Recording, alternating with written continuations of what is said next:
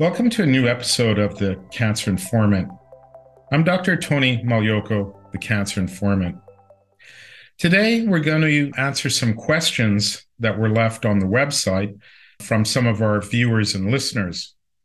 I'd remind people that please visit our website of www.cancerinformant.org to review previous podcasts of the Cancer Informant and also to leave suggestions and ask questions that we can address in future episodes.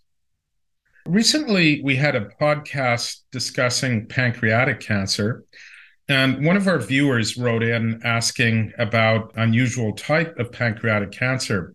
The podcast focused on the typical type of adenocarcinoma of the pancreas, which is the commonest type, but the viewer asked about neuroendocrine tumors of the pancreas.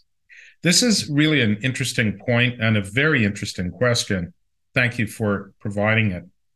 So if we were to think about the anatomy of the pancreas is a very important organ that aids in digestion. It's located behind the duodenum and secretes pancreatic juices into the small intestine that facilitate digestion. So it's really got two functions, the pancreas. One is to create the enzymatic juices that aid in digestion and absorption. The pancreas also has a second component. There's actually two parts to the pancreas. The second part of the pancreas is called the endocrine pancreas. And within the pancreas, there are specialized groups of cells called islets of Langerhans.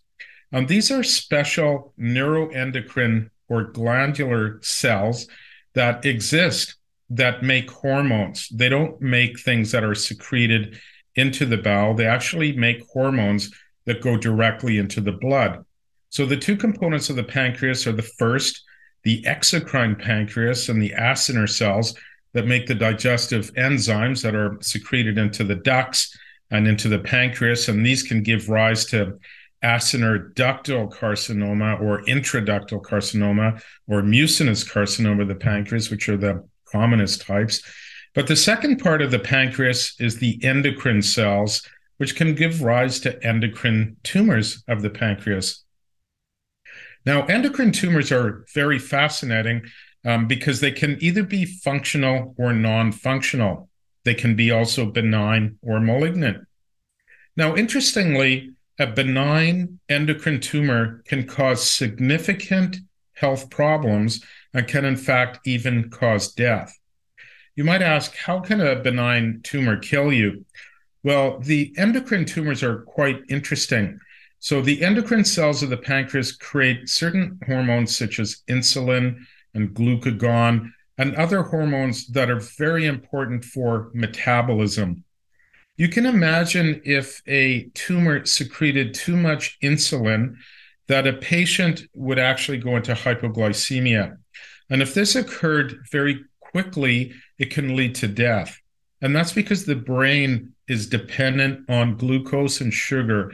And if your blood sugar level falls too low, the brain will die. It can no longer function if the sugar level is too low. So this is a significant problem. And benign pancreatic tumors can secrete insulin, which can give rise to these spikes and cause problems. Some of the other hormones that can be made by the pancreas cause other digestive problems.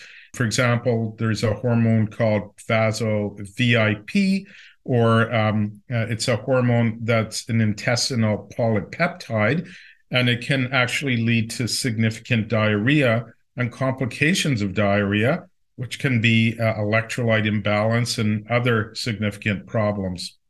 So the endocrine cells certainly can cause problems even if they're making a benign tumor, if they secrete these hormones inappropriately. Now, these tumors can also become malignant, meaning that they can spread to other organs and cause other problems, leading to cancer progression and fatality from progression of the cancer as they spread to other parts of the body. Now, how are pancreatic islet cell tumors or neuroendocrine tumors identified?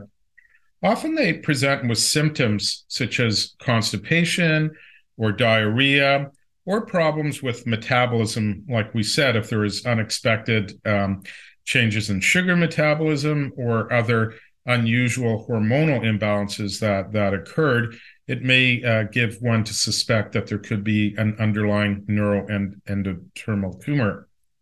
Now, also, there are certain risk factors for development of these tumors that can be inherited. There's a condition called MEN, or multiple endocrine neoplasia, where certain genes are inherited from a person's parents, and these can increase the risk of developing neuroendocrine tumors. Now, neuroendocrine tumors can occur in other organs besides the pancreas. They can occur in the small bowel or in the walls of the intestine or even in the appendix. They might occur in other glands, such as the adrenal gland or the thyroid or elsewhere in the body. So they can really pop up anywhere. Often they're quite localized and can be cured by surgery. Now, another way to diagnose them is with a blood test or a urine test. That endocrine tumors that are functional will actually secrete abnormal hormones into the blood and urine, and these can be detected. These include markers such as chromogranin A, that's a marker of neuroendocrine tumors. Now, neuroendocrine tumors are frequently, once they're discovered, treated surgically. And if they're benign and localized, they can be excised and completely cured with a surgical excision. Now, if the tumor has spread or become malignant and high grade, additional therapy might be needed. For example, chemotherapy could be used, and now there are new types of targeted therapy that specifically target neuroendocrine tumors. Radiation can also be used, and various types of ablation therapy can also be used for management of these types of tumors.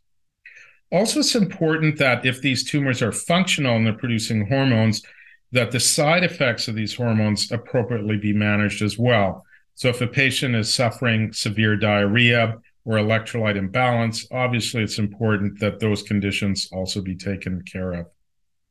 So that concludes the answer to the question. So I hope that that was helpful in understanding other types of tumors of the pancreas. So in summary, the pancreas really has two parts: a ductal system and an acinar system that gives rise to adenocarcinoma of the pancreas or mucinous carcinoma of the pancreas, and also an endocrine component, which the cells that make hormones like glucagon and insulin can form either benign or malignant tumors. These neuroendocrine tumors are often treated surgically, but there are also new treatments arising that include chemotherapy, targeted agents, and other types of therapy. I hope you found this useful. Please visit our website to listen to previous episodes of The Cancer Informant, and also I encourage you to leave additional questions or suggestions for future episodes. I'm Tony Malioco, The Cancer Informant. Have a wonderful day. Bye-bye.